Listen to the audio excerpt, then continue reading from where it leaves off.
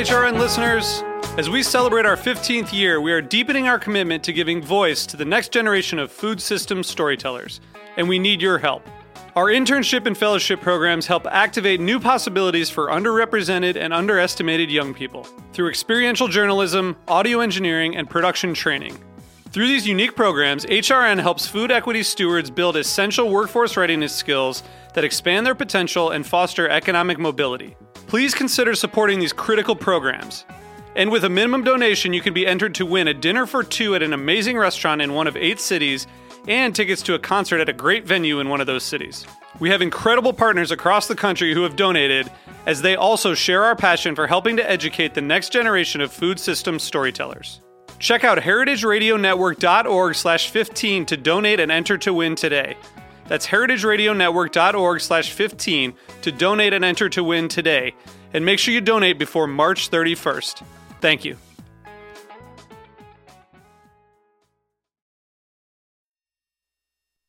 Today's program is proudly brought to you by Whole Foods Market. Visit WholeFoodsMarket.com or download the Whole Foods Market app to learn more and find the store nearest to you. You're listening to Heritage Radio Network. We're a member-supported food radio network broadcasting over 35 weekly shows live from Bushwick, Brooklyn. Join our hosts as they lead you through the world of craft brewing, behind the scenes of the restaurant industry, inside the battle over school food, and beyond. Find us at heritageradionetwork.org.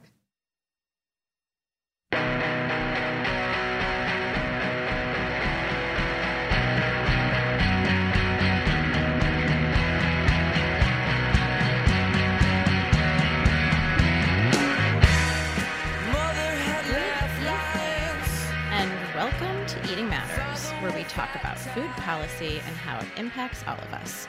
I'm your host, Jenna Liut, and we're broadcasting live from Roberta's on Heritage Radio Network. The United Nations calls antibiotic resistance the greatest and most urgent health risk today, yet simultaneously it remains a hidden epidemic. We're going to discuss today the extent of the problem, how this happened, and where we're going to go from here. Joining the show to get into this discussion with me is Maren McKenna. She's an award-winning health journalist, author, and National Geographic contributor. And her recent book deals all about this issue. It's titled Big Chicken, The Incredible Story of How Antibiotics Created Modern Agriculture and Changed the Way the World Eats, which neatly summarizes exactly what we're going to be discussing today. Maren, welcome to the show. Hi, thanks for having me. Thank you so much for coming on. Okay, so just to start off, can you just give us a bit of a background about why you decided to write this book about antibiotic resistance in particular, and also why focus on chicken? Sure. I'm a journalist specializing in public health and global health, so that means that I write about scary diseases and threats to health and so forth. And I've been interested in antibiotic resistance for a long time. And so just to kind of define terms here, what antibiotic resistance means is that the bacteria that cause disease and which can be killed by antibiotics mutate in such a way that they can defend themselves against the antibiotic killing them. So antibiotics become just not useful anymore. And this happens pretty predictably, and it happens pretty rapidly, and it happens more commonly when we use antibiotics badly. That is, when we use them for some reason other than to actually cure an illness. And that happens, for instance, if you have a viral illness, but you take antibiotics which can only kill bacteria, or you take antibiotics, the wrong antibiotic, you take it for the wrong period of time. And it also happens if you take the wrong dose, especially a too small dose, because then the weak bacteria will be killed, but the strong will survive and reproduce. Now, why is all that important?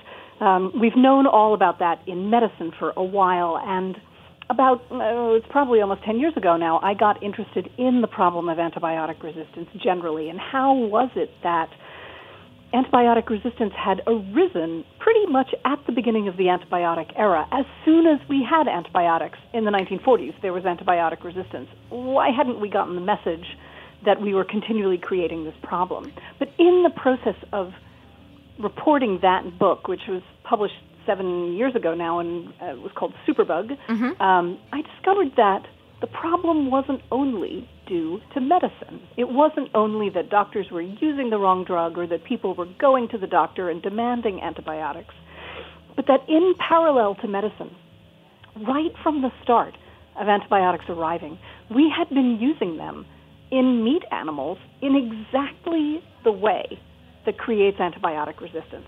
And despite knowing that that was a danger, again, just about from the start of this practice, we somehow had not been able to get it under control, except in a few places in the world, and somewhat in the United States. Just as I was finishing the book, we got a bit of reform.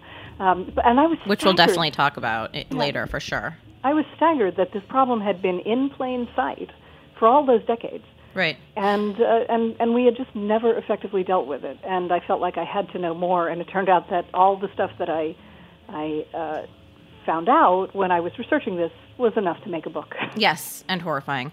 Okay, so how much antibiotics are used in our food system today? I mean, you write that 80% in the U.S. are not even used for treatment of humans. So can you just give us a perspective of the landscape, the antibiotic landscape? So these numbers are moving around a bit, and part of the reason for that is because the reporting of the numbers isn't very good, but and also that they're counted in different ways. But generally speaking, in the United States, it seems clear that 75 to 85% of the antibiotics that are sold every year are being sold for use in livestock, not in people.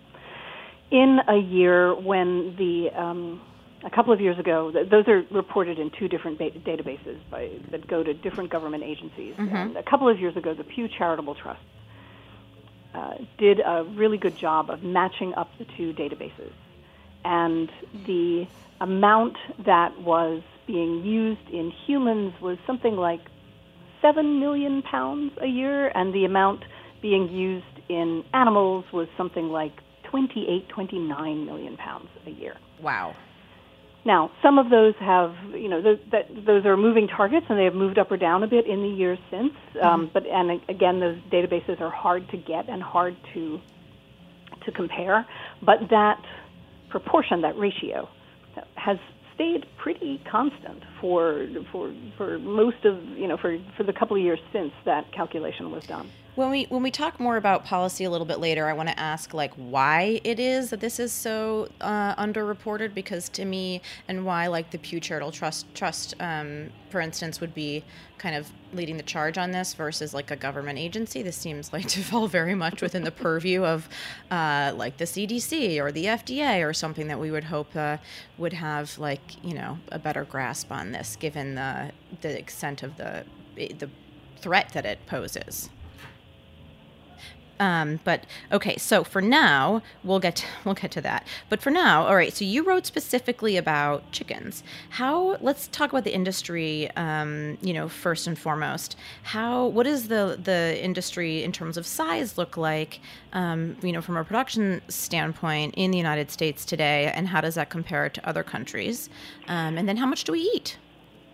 So the reason that this is a book about chicken is that as I dug into this story, I realized that chicken really kind of brackets the story of the misuse of antibiotics in agriculture in the United States and around the world. And I'll just explain that briefly, and then we'll talk about sort of the massive size of the chicken industry.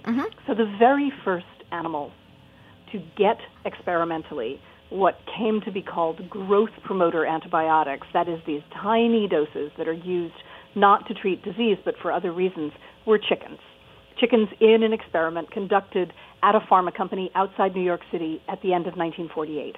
So chickens really begin this story. Chickens are the first meat animals in which drugs like this are deployed routinely. So chicken kind of taught the rest of livestock agriculture how to misuse antibiotics. And then in what turned out to be a really nice kind of narrative arc of the story, chicken became, in the mid-2010, so between 2010, 2014, around 2014, chicken became the first sector of the protein economy in the United States to voluntarily turn away from using antibiotics. Almost all of the major poultry producers in the U.S. now have dialed down their antibiotic use to some extent, and we can talk about why they did that. Mm-hmm. So in the same way that chicken kind of led agriculture into this historic mistake, it seemed that chicken was going to maybe show the path out of it again, and I just found that so narratively perfect that I had to make the story about chicken too. And chicken is, the most, it's pretty much the most important meat in our lives. Right. We eat more chicken in the United States. I think it's maybe something like twice as much chicken as beef now, and it has been more chicken than beef since the 1970s. Right, and and that switched, right? That swapped. Right. Yeah, because chicken, around the time that we were all warned against saturated fat in the late 1970s, when the government came out with the first dietary guidelines for Americans, they said, eat less saturated fat, and that was interpreted as eat less red meat. Mm-hmm. And around that same time, seeing that the market turning toward chicken, McDonald's came out with the chicken nugget in 1980, yes. And that completely changed how we eat chicken. But chicken, people are staggered when I tell them these numbers, but we produce in the United States almost 9 billion chickens a year. Sorry, that's a B? Billion with a B, yeah. Here, I live in Atlanta, a couple of miles from the CDC. And Georgia, where I live, is the state in the United States that produces the most chicken. 1.4 billion chickens a year come out of Georgia. And the most amazing thing is that if you were to go to drive around Georgia or North Carolina or South Carolina or the other major chicken-producing states, you would never see one of those chickens. I think we kind of take for granted that if we're raising cattle, at some point you can drive past a ranch or a feedlot and you will see a cow. But it's almost impossible to see a commercial production chicken because they are overwhelmingly raised in these solid-walled metal barns that for the most part don't have windows in them, and the chickens for the most part never goes outside. So this massive production of meat really happens, kind of out of sight and therefore out of mind for most of us who eat chicken. When did the scientists, you stated that as soon as kind of antibiotics came on the market, they began to develop, bacterial resistance was a natural, followed suit very quickly. But when did scientists really start noticing the problem in antibiotic resistance in our meat supply, caused by our meat supply? Mm-hmm. So let me just kind of sketch out the timeline here. The very first antibiotic is penicillin. And penicillin is kind of perceived by its discoverer, Alexander Fleming, in 1928. He's in his laboratory in St. Mary's Hospital in London. He leaves the window open because it's 1928, they don't have air conditioning, and something blows in the window and contaminates his Petri dishes. And when he goes to clean off those Petri dishes a couple of weeks later, because it's 1928, they don't have plastics, everything is made of glass and has to be reused, he realizes that what blew in the window is a mold, just ordinary blue-green mold like you'd see on a piece of bread. Mm-hmm. And that mold is secreting something that is killing the bacteria that was already on the plates. And that compound that the mold makes was the first natural penicillin. Now, for a variety of reasons having to do with Fleming's own interests in the pressure of the beginning of World War II and so forth, penicillin didn't actually become a drug until 1940. And the first human trial of penicillin is in 1941.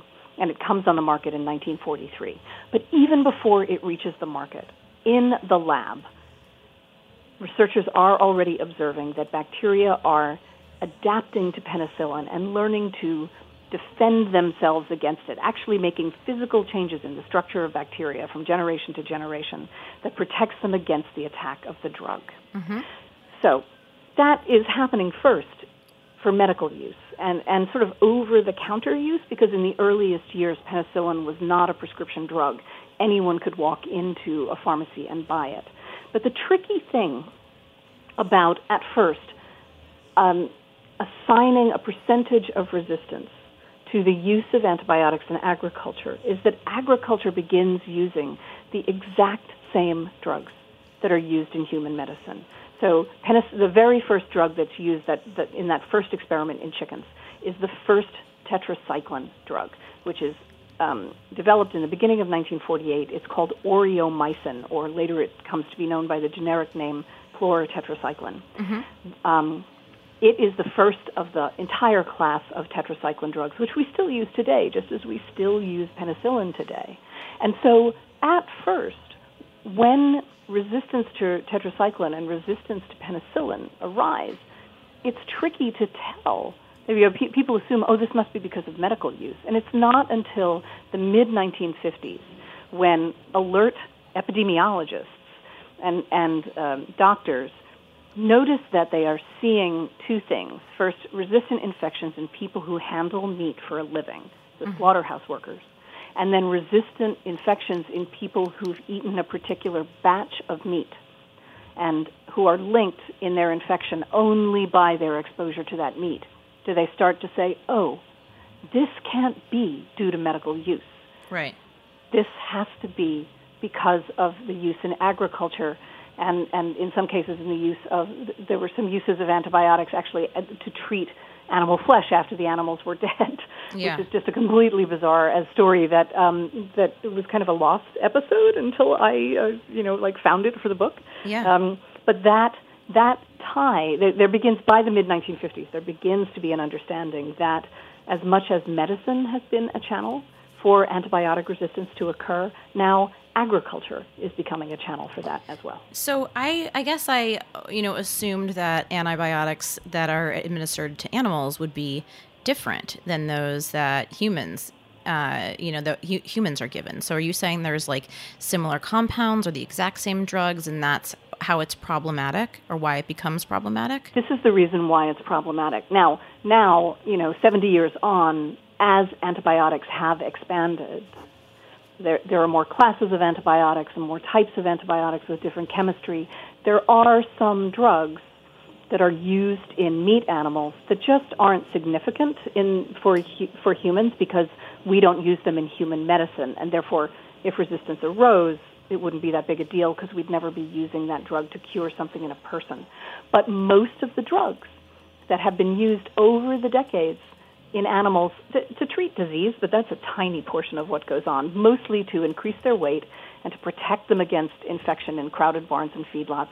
They are, at their core, the exact same molecule. They might have different names because they're being licensed for medical use or for veterinary use. Okay. But they are at the center of the chemistry. They're the same compound. And the reason why that's so important is if you take a compound and you give it to an animal and the bacteria in the animal's guts develops resistance to that compound as a way of defending itself, and then you take that animal and you kill it, and the bacteria in the gut contents get to a person through the meat, and then that person develops through consuming the meat. Is it only through consuming the meat? It's through exposure to meat.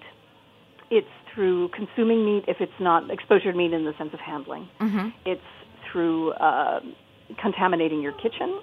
It's through bacteria surviving on the surface of the meat because it hasn't been cooked to the temperature of the sun. Mm-hmm. But it's also through environmental pathways. When we feed antibiotics to animals, and this problematic use was overwhelmingly through food and water, it affects their gut contents, and that gut contents is what when it exits the animal, it's manure. And so manure lagoons for pig farms and manure on cattle farms and litter, which is what the dry manure from chicken houses is called, all of those are heaped up or puddled or lagooned on farms and is a source of resistant bacteria, which can move away from the farm via stormwater, get into the groundwater, blow away on dust, leave the farm on the clothing and skin of farm workers. There's many, many pathways through which the bacteria and also the resistance genes that the bacteria contain, which can persist even if the bacterium itself is killed and then be picked up by another bacterium. So I like to think of the way we use antibiotics in farms and the resistance that arises as a result as being just this sort of like, it's this thing that permeates our lives, and we have no idea where those bacteria and those resistance genes have moved. We don't do any job of tracking them, and so we create this widespread hazard. Right. We do a very bad job of protecting people from. Well, I think that's a really important point for people to remember, that it's not just, I mean, you may say like, well, I don't eat cheap meat, which is fantastic and like a huge part of the problem. And we can talk about kind of solutions towards the end. But, it's not necessarily just that, right? Like it can spread through things that are out of your control besides, the dietary choices you make, through runoff, through contact with farm workers, and so on. So I think that's right. There were research teams who, for instance, have gotten into cars that they fitted with air samplers and have driven down the road behind trucks carrying chickens and pigs to slaughter. Wow. And picked up resistant bacteria blowing off those trucks. Wow. Oh, there are other research teams that have found that if you live within a certain distance, a certain radius of a concentrated animal feeding operation, a chicken or a pig farm, you are at higher risk of developing a resistant infection, even if you have no contact with that farm and you never eat meat from that property. So there are a variety of ways in which this hazard that we've created, we expose people to that risk, and they never know that they are exposed. So how many people are thought to be resistant to either some kind of antibiotic or many of the antibiotics on the market today? So I want to correct something that you just said, because it's something that people intuitively think of very commonly, and it actually gets in the way of people understanding what's going on. So we don't become resistant. What happens is that we have a resistant infection, but we're not intrinsically resistant ourselves. Okay. The reason that's important is that there's been some really interesting research to show that when people think that the problem is that they are resistant, they tend to not want to take antibiotics that they're prescribed because they think, if I take more antibiotics, it will make it worse. But in fact, if you're prescribed an antibiotic, you want to take all of it because that will make sure that any resistant bacteria in your system are killed.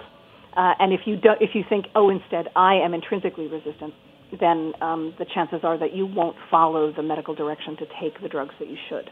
Okay. So that's just a rhetorical thing. But yes, I find a lot of people say that, and so I'm always being a nerd about correcting people. No, I mean, like the words matter, right? And getting them the issue, totally clear, so we have an understanding, is so important. So thank you for that. You're welcome. For that correction. Thank you for tolerating that. Yes. So, oh my God. So how big a problem is this? Yeah. So in the United States, a couple of years ago, the CDC came up with a set of numbers, which they're due actually to reassess next year. They think now it may have been an underestimate. But in the United States, in an average year, 23,000 people die of a resistant infection. About 2 million people seek medical care in a way that causes them to spend money, miss work, have healthcare spending, and so forth. It's believed through a different set of research that the toll of antibiotic resistance worldwide is at least 700,000 deaths a year, and also predicted that it could go up to as much as 10 million deaths a year by the year 2050. Now, those are aggregate numbers. Mm-hmm. How much of it is due to medical versus agricultural use? It's hard to say with precision, precisely because the same drugs are being used in both realms, in medicine and in agriculture. But it's my sense that when you think of just the sheer volume of antibiotics that are being put out into the world to affect the microbial world because of how much we're using them in agriculture, it only makes sense that some significant proportion of those really staggering numbers is due to agriculture. Exactly how much, we won't know until we get antibiotics out of agriculture, and then we can see how much those numbers go down. But it would be foolish to say, it has to be all medical use. It can't be agricultural use. Right. It's only due to doctors prescribing badly. That just doesn't make sense. So it's like anyone can get these infections, these bacterial infections, and no matter what, no drug will be able to cure them. Well, it's a little trickier than that. I mean, generally speaking, for infections, right? People are, people who are already more vulnerable to some sort of health insult are also more vulnerable to resistant infection. So that's the very young. Mm-hmm. That's people, the elderly, who may have their immune systems maybe sort of trending down. It's also people who have some kind of compromised immune system. But there are a lot of people like that in the world now. Anyone with HIV, right. Anyone who's had cancer chemotherapy, anyone who's had an organ transplant and takes immunosuppressive drugs, anyone who has any kind of autoimmune disease, because immunosuppressive drugs are used to damp down those. So that's something like someone who has arthritis, for instance, might be taking that, or any one of a number of immune conditions. There are many, many more immune. I should have said rheumatoid arthritis. Sorry, I don't want to make everyone who's got sore knees from running. I don't want to make them worried. So there are many more people surviving with compromised immune systems in the world than there used to be, and those people are more vulnerable to resistant infections. Mm-hmm. But in my reporting on this over the years, I have met so many people who have contracted a resistant infection who were perfectly healthy. And in these two books, Superbug and Beating Back and Big Chicken, I tell the story of some of them. Big Chicken starts with the tale of a guy in California. Yes. Rick Schiller was his name, and is his name. He lived. But at the time he got sick, he was 51 years old. He worked out every day. He was a black belt in Taekwondo. He was incredibly healthy, and he ate a very healthy diet with a lot of fruits and vegetables and lean protein and so forth.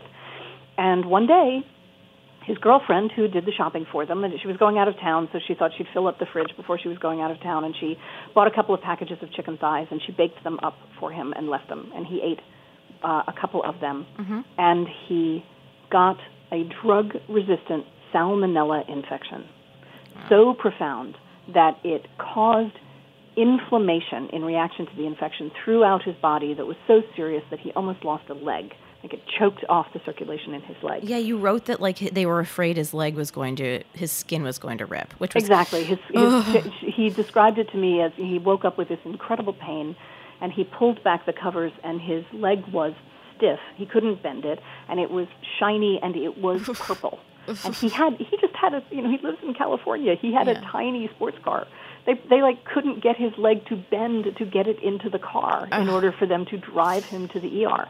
And they really thought for a couple of days that he was going to lose that leg. And though he did eventually recover from it because they found that the infection was still would respond to some antibiotics, he was left with a really long-lasting what the medical term is sequelae, bad things that continue to happen after your main medical problem has resolved itself. He's had diverticulitis, he's had a number of surgeries, and there's good research now done in various places around the world that if you have a profound and long-lasting foodborne illness, you are setting yourself up, precisely because of all that inflammation, for a lot of health problems down the road, for problems with your circulatory system, with your kidneys, with your liver, maybe aneurysms, maybe a different kind of arthritis that's called reactive arthritis that has to do with inflammation. Foodborne illness that comes from a resistant bacterium, right, pretty much by definition is a longer-lasting illness that is harder to treat, and therefore anyone who has Salmonella or Campylobacter or Shigella that's resistant because it came from an animal that was overfed antibiotics is in danger of getting one of these long-lasting problems. Quick question. How are these antibiotics administered to chickens? Is it only through feed? Do they get shots? Does it even matter how it's administered? So the main use of antibiotics in this, what's generally called non-therapeutic manner, in this manner of making them fatter, making them protected against infections, was overwhelmingly in feed. And then to a certain extent in water, but water often was reserved for, like, if you had to give sort of an extra dose, not necessarily a daily dose. Mm-hmm. Now, that's mostly for chickens, because, if you think that there's 35,000 chickens in a chicken house in any one crop, no one is going to go to the trouble of going around and giving 35,000 chickens injections, right? Yeah. If you have cows, you might actually give injections to the cows, possibly to the pigs, but for pigs and chickens, for sure, this was mostly what was called in-feed antimicrobials. Now, an important thing to say is that at just the point where I was finishing up this book, a couple of months before it came out, in one of its last acts in office, the Obama administration actually made in-feed antimicrobials, that is, growth promoter antibiotics, functionally illegal in the United States. So that was one of the two uses of antibiotics in animals. There's this growth promotion, and then there's this prevention of disease. Using antibiotics for prevention of disease is still fully legal, not only in the U.S., but in most of the countries in the world. But if you think of it if you look at it through a medical lens, we don't give antibiotics to people to protect them from getting sick. We give them to people to cure an illness. Yet we're still giving antibiotics to animals routinely to prevent them from getting sick. And it's still an overuse that is setting us up for the development of resistance. And the World Health Organization actually is asking countries around the world to stop this. I mean, if you think about, if you consider how the majority of chickens are raised in this country, it is likely, I'm sure, that disease will, strike and potentially, wipe out entire flocks of chicken, just because of the conditions, the unsanitary conditions that I'm sure will lead to disease. But so weren't hormones specifically banned in chickens decades ago? Right. In the United States, it is illegal to give hormones to a chicken, and this is interesting because it shows how careful we have to be in reading labels. Right. If you went into any average supermarket, I think, and looked at a styrofoam tray of chicken that's wrapped with a clear wrapper and has labels on it from the companies, it will probably say no hormones. No hormones. Yeah. And that is true. It is true that they were raised without hormones, but it's also not something that the companies can take credit for. It's kind of like saying raised under a blue sky. Like, yes, well, a lot of them aren't. But, come on, a lot of them aren't. True. But at some point, one of the companies, there's about 25 large poultry companies in the United States. At some point years ago, someone said in a marketing department, "Hey, what if we said no hormones?" Of course. Because we can't give them hormones anyway, right? They're like, it's and true. So all the other companies felt that they had to follow suit. And if anyone stepped out and took that off their label, you can be sure that it would be a marketing point with their competitors. Like, oh, maybe they are using hormones after all. Without a doubt. Do you think that this gave rise to an increase in using antibiotics for the growth purposes? And why were hormones, disallowed versus antibiotics? So I don't actually know that much about whether hormones were ever used in chicken versus being used in other animals like cattle, for instance. And whether I cannot think of a year that came up in my reporting where somebody said, "Oh no, you can't use hormones now." I'm not sure that they ever were. Again, it's different for different animals. What are fed are different for different meat species. Yeah. What I think, but it's very clear looking at the data that year by year, over the decades, from 1948 when this use of antibiotics is first figured out, that antibiotic use in meat animals rose even as the production of meat animals was expanding. I think we have to look at how concentrated meat production became, how big farms were. Someone who was raising chicken before World War II might have had, a couple of hundred chickens. If they were doing laying hens, maybe a couple of thousand. It's very normal now for someone who makes a good living at raising chicken to do a couple of million birds a year. Yeah. In crops of, they might have 25 to 35,000 birds in what they call in a house, and they might have 4, 6, 8 houses on their farm, and they can do 6 of those cycles, as they call them, in a year because birds only live 40, 50 days before they're slaughtered.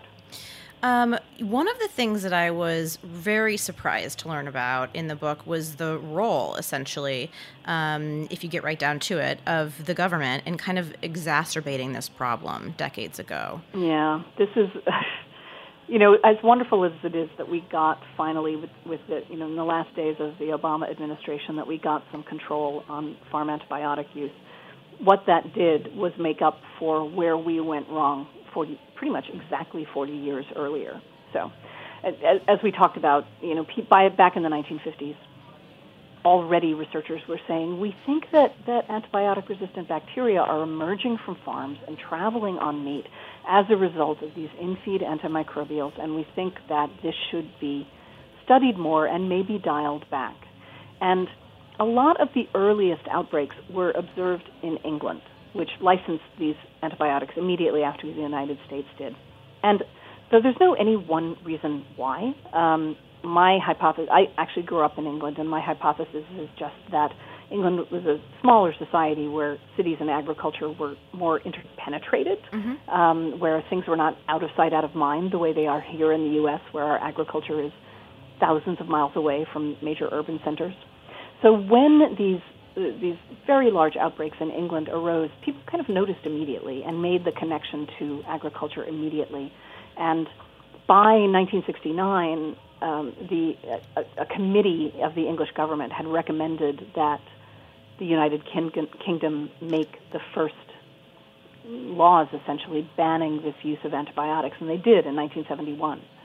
So then, sort of attention around the world turned to the U.S. because we were at the time the dominant agricultural power on the planet, and we're the place where antibiotics were first misused in this way, and kind of waited to see what the U.S. was going to do.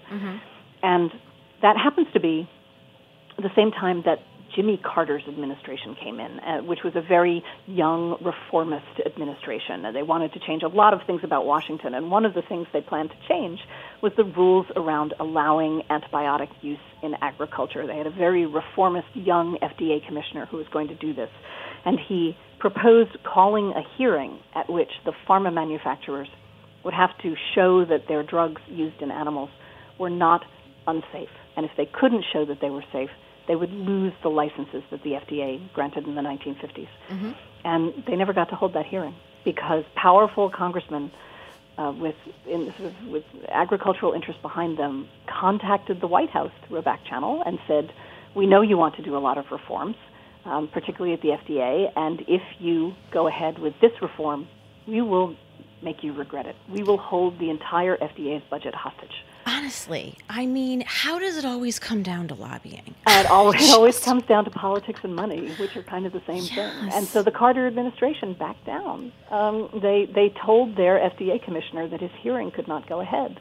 Wow. And just to add insult to injury, the number one congressman who was pushing this, whose name was Jamie Whitten, he was a Democrat from Mississippi, he put a rider on the appropriations bill that said that no government money could be used to pursue this investigation of or control of farm antibiotics. And he renewed that rider every year until he retired in the 1990s as the longest-serving member of the House of Representatives, whereas that FDA commissioner who had come out of academic science to do great things for this new administration, in 2 years he gave up. And he went back to California, and he eventually became the president of Stanford University. But in that time, this stalemate was created in which the agricultural industry and the pharma industry were able to hold the government at bay for 40 years until the Obama administration broke that stalemate. And meanwhile, around the world, other examinations of this were taking place, and by 1999, Europe had banned this use of antibiotics completely. England first, then the Scandinavian countries, then all of the European Union, and it took us 10 years to follow them. Yeah, they really always do the right thing first. Okay, we're going to take a really quick commercial break, but when we get back, I want to talk a little bit more about the regulatory environment, both in the U.S. and globally, and where we can go from here. Stay tuned.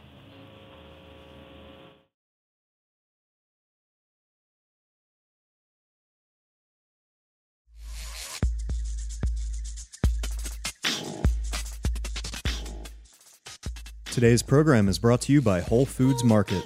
From papayas and samosas to reishi mushrooms, if it's something that sounds delicious, chances are you'll find the freshest, best version of it at Whole Foods Market. They have more than 400 stores across the country, so if you consider pizza its own food group or just can't imagine when avocado toast wasn't a thing, Whole Foods Market has you covered. Visit WholeFoodsMarket.com to find a store near you. Whole Foods Market. Whatever makes you whole. And we're back on Eating Matters, where today I'm speaking with author Maren McKenna about her book, Big Chicken, the incredible story of how antibiotics created modern agriculture and changed the way the world eats.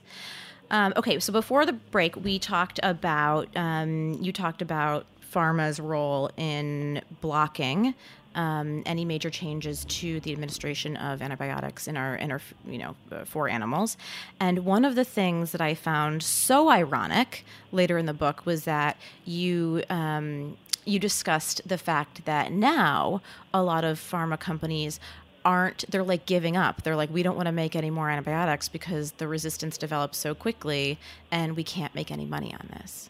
That's true. That is the backdrop against which this whole discussion of what are we going to do about antibiotic use in agriculture is taking place, is that antibiotic resistance in bacteria, in animals and humans all around, in sort of all realms of the world, is increasing and increasing.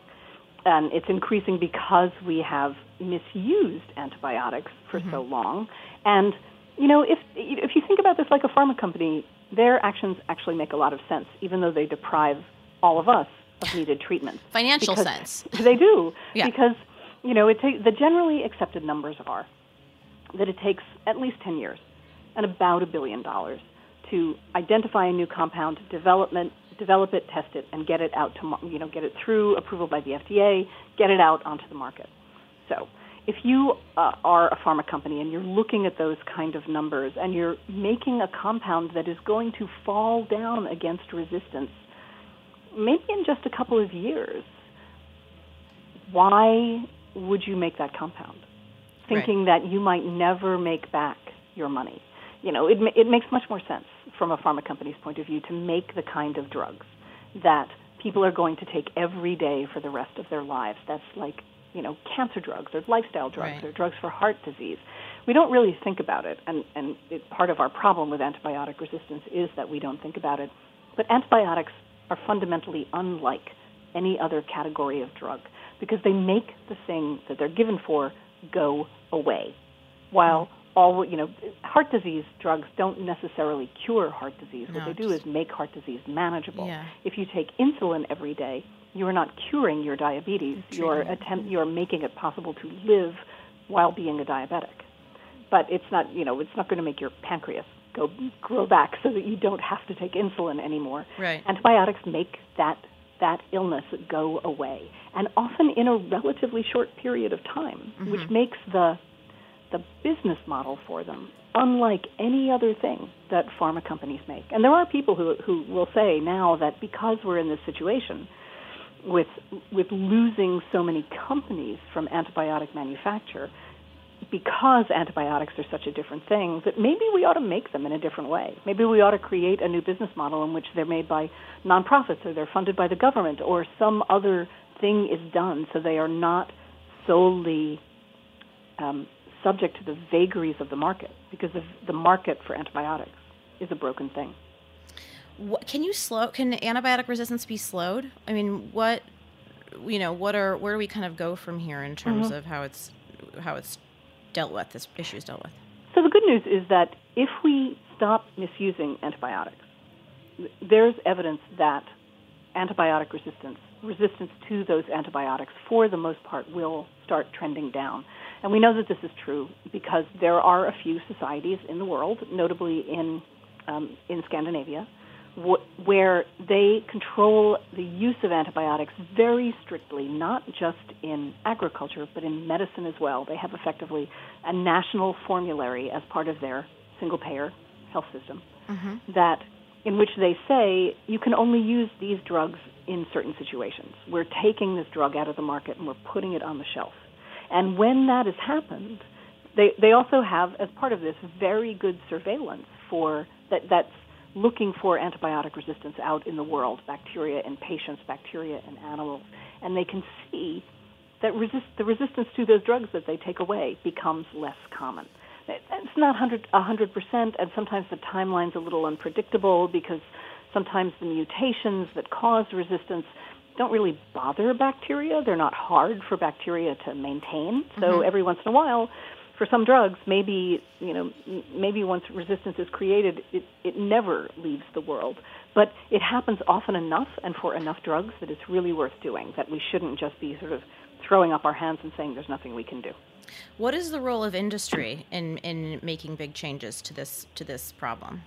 So one of the reasons I ended up wanting to write this book is that the last third of the book is about ways that solutions have happened, and it turns out that industry created some solutions, which is not really what I was expecting to happen.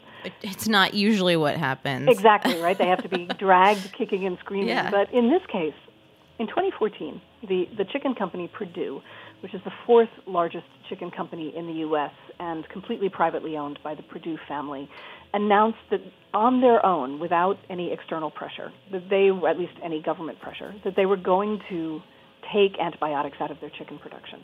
And they attributed it to pressure from their consumers, that they were hearing from consumers that consumers had gotten the message about antibiotic resistance and were concerned for their favorite product from their favorite company, that they didn't want to spend their money to support this anymore.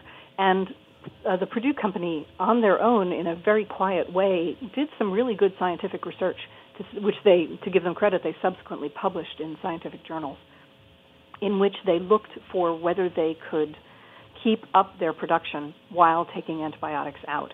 And it turned out that they could, and so they did. And they really set a model for the rest of the chicken industry to follow.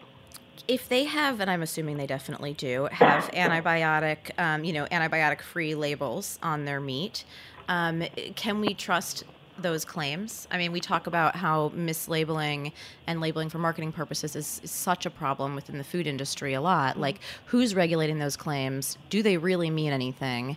And how do we really know as consumers that it's truthful? It's a good question. I think we've all learned that claims like natural and healthy don't really mean anything at all, right? Vegetarian Fred is my favorite. But if you look for something like no antibiotics ever, or I think no antibiotics ever is probably the most solid. That has actually come to be regulated by the USDA through a process that they call Process Verified, where they actually go and they audit the company.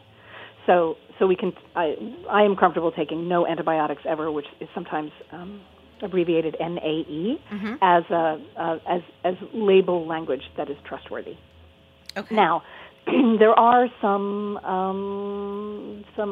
nuances within this. Not all chicken companies or other meat companies have taken antibiotics out to the same degree. For chickens in particular, chickens are very vulnerable to a parasite that affects their guts. It's the disease is called coccidiosis, and this parasite kind of naturally lives in the litter that chickens live on in chicken houses.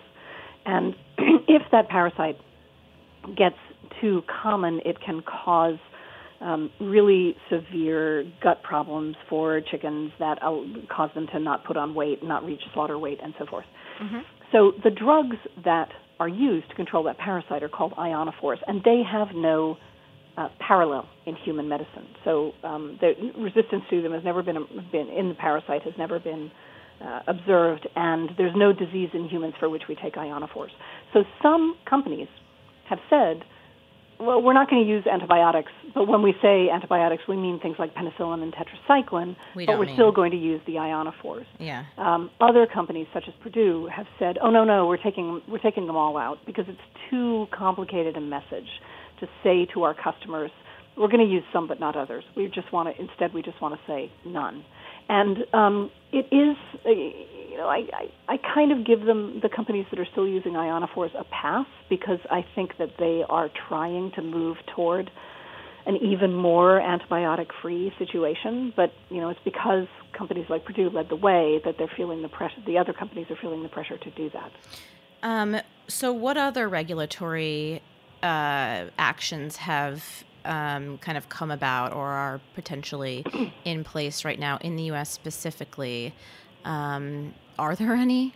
And also, is the two-part question, is the 2013 Obama era regulation at risk of being rolled back in any way, given our current administration? So let's talk about that first, because I think it's a really interesting question. So in order to, the change that the Obama administration created, they did it in a really interesting way in order to break this 40-year logjam. They didn't ask to pass a law because Congress would mess with that, and they didn't ask the FDA to create a regulation because that, too, would have to be approved. Mm-hmm. They did a thing that's called a guidance, which is a document that is written by and controlled by the FDA and doesn't have oversight from outside. A guidance technically is not a regulation. That is, it doesn't have the force of law.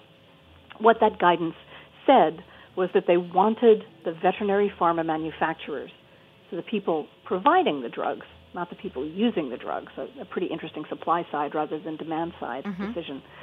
They wanted them to change the labels on the drugs in such a way that the label no longer said the drug could legally be used for growth promotion. And labels on drugs have the force of law in the United States, and they're regulated by the FDA. And kind of to everyone's surprise, 26 of the 27 pharma companies selling into that agricultural space went along with the guidance, even though they could hypothetically have said no. Who was the one who didn't? Sorry. So I don't actually know I don't remember which the 27th was, because they withdrew from the U.S. market rather than continuing to sell drugs. Okay. Drugs that would have been under this guidance. So changing a label and changing everything around how you distribute a drug and what you say about a drug is a very complicated, cost-intensive process. Mm-hmm. So even though that is all that is keeping that change in the FDA's operations in 2014, that's the only thing that's keeping the ball in the air, I really don't think that anyone's going to go back on it. Right. I think that it has become sort of the way that business is done now. But the bigger question is, that was only half of the way that antibiotics are misused in agriculture. Right. The other half is using antibiotic doses routinely to prevent disease in barns and feedlots. There are very few countries that have banned preventive use. The expectation was that was the next thing that the government would tackle. Mm-hmm. Now that we are in, I think, if Hillary Clinton had been elected and had essentially continued Obama-era policies, we might have gotten to that place. Yeah. But we now have, obviously, an administration that is pretty hostile to regulation on businesses, all kinds of regulations. Yeah. And we know that they're not going to move ahead with this because the World Health Organization in, I think, 2017, maybe 2016, asked all governments of the world if they would please move ahead with banning preventive use of antibiotics in agriculture and among other societies. The Trump administration said no. So we as what we got by the time the Obama administration left is probably as good as we're going to get for a while. It's just like insult to injury, but day after day. But the thing is, but an important thing, so the thing that kind of gives me hope is that I really, and in looking at this history, I really believe that the reason we got all the changes that we did, including the regulatory change of the Obama administration, came about because of consumer pressure. Mm-hmm. Starting in about 2010, big institutional buyers like medical centers and large public school districts started to say to the wholesalers from whom they buy meat that they did not want to buy meat anymore that had been raised with routine antibiotic use, that they were going to take their catering dollars and they were going to spend it in a way that created change they wanted to see. And those really big buyers who are big enough to move markets were followed by, smaller but very visible movements like groups of chefs, like the Chefs Collaborative, and groups of parents like the Supermoms Against Superbugs that were put together by the Pew Charitable Trusts. And, Purdue said when they made their change that they were hearing from 3,000 consumers a month saying that they did not want to buy meat raised with routine antibiotic use. And so, I tell take a lot of hope from that, because all of that started rolling before the regulatory change arrived. And it may be that consumer pressure moves us even further to where we need to go to dial antibiotic use down as much as possible and to protect the action of antibiotics, which is that's really why this is so important, is we need to preserve the action of antibiotics to cure infections for as long as we can. And the less we misuse antibiotics, the longer antibiotics will last. So as always, it always comes down to voting with your fork. It does. And it your really dollars. And so, I mean, is this, so in addition to supporting kind of companies, and I can't believe I'm saying that, supporting companies like Purdue, but I mean, is the bigger answer also knowing your farmer and, you know, having just like more visibility into how your, you know, the meat especially that you consume was grown and processed? Absolutely. In Big Chicken, there's a chapter where I spend a chapter with Purdue, but there's a couple of other chapters where I spend time with small farmers in a couple of different countries, including in the U.S. And you know, particularly for people who are raising chicken and other animals in a pastured way, you know, out on grass all the time, not just free range, whatever that means. Those animals are they're actually like different breeds. You know, they're different breeds of chicken, different breeds of pig that have some more heritage bloodlines that are naturally, you know, have stronger immune systems, are more resistant to disease, and just don't need antibiotics in the same way that the confined industrial chickens do. And so because of that, and also because those farmers need our dollars more, I really support people going to smaller producers as much as they can. You know, what we spend when we spend our food dollars on those things, we give them a foothold in the market from which they can grow. Absolutely. And you know, I mean, when I'll buy Purdue chicken when my budget gets thin at the end of the month, but Purdue probably needs my dollars less than the local grass-fed guy, you know, a couple of counties away from me. Yeah, absolutely. Okay, so last question before we wrap up. What's next for you? Are you working on a new book, or do you have a new kind of like big focus that you're shifting to, or will you be continuing to raise awareness about this? It's a super important issue. Thank you for asking.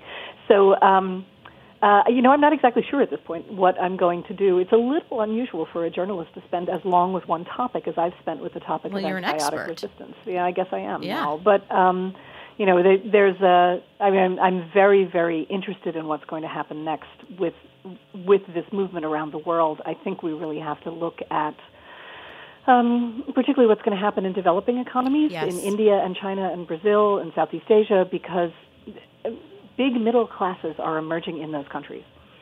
One of the most reliable signals that economists use to predict when a middle class is getting stronger is meat sales, because when people get more income, they want to spend buy it meat. on meat. Yeah. And so there is not enough arable land in the world for India and China and Brazil to create the kind of pastured farms that we were just talking about. Inevitably, they are going to go to some form of very intensive, high-throughput system. And it's really important, as they do, that we in the West, who have started to figure this out, help them to figure out how they can do this without routine antibiotic use. Because the amount of consumption of antibiotics in India and China otherwise is going to be so enormous that it's going to reverse any gains that have been made. And so kind of this battle over misusing antibiotics it's not by any means over. It's reaching a new stage, a new platform. So I'm probably going to be monitoring that, but I'm also starting to look around at some other ideas that might be a little too early to talk about. Yes. I'll happily come back and talk about them in a year or two. I was going to say, please keep me posted, and certainly as you know, we have more developments in this field, I would love to have you back on. Absolutely. Thank you so much for sharing your expertise with us and for taking time out of your Sunday evening. Oh, so great. Thank you. Thanks for asking me. I really enjoyed it. Absolutely. Bye-bye. Okay, we're going to leave it there. I want to give a big thanks to our sponsors for their generous support, as well as our engineer, Matt Patterson. Show music's by the very talented Tim Archer. And all episodes of Eating Matters are available on the Heritage Radio Network website or as a podcast on iTunes and Stitcher. If you haven't done so already, subscribe, leave me a comment, let me know what you think. Thank you so much for tuning in. I'm Jenna Lee Ute, and have a great week.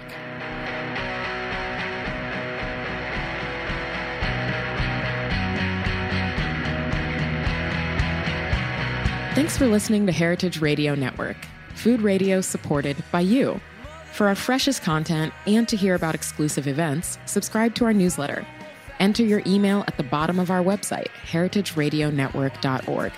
Connect with us on Facebook, Instagram, and Twitter at heritage_radio. Heritage Radio Network is a nonprofit organization driving conversations to make the world a better, fairer, more delicious place. And we couldn't do it without support from listeners like you. Want to be a part of the food world's most innovative community? Rate the shows you like, tell your friends, and please join our community by becoming a member. Just click on the beating heart at the top right of our homepage. Thanks for listening.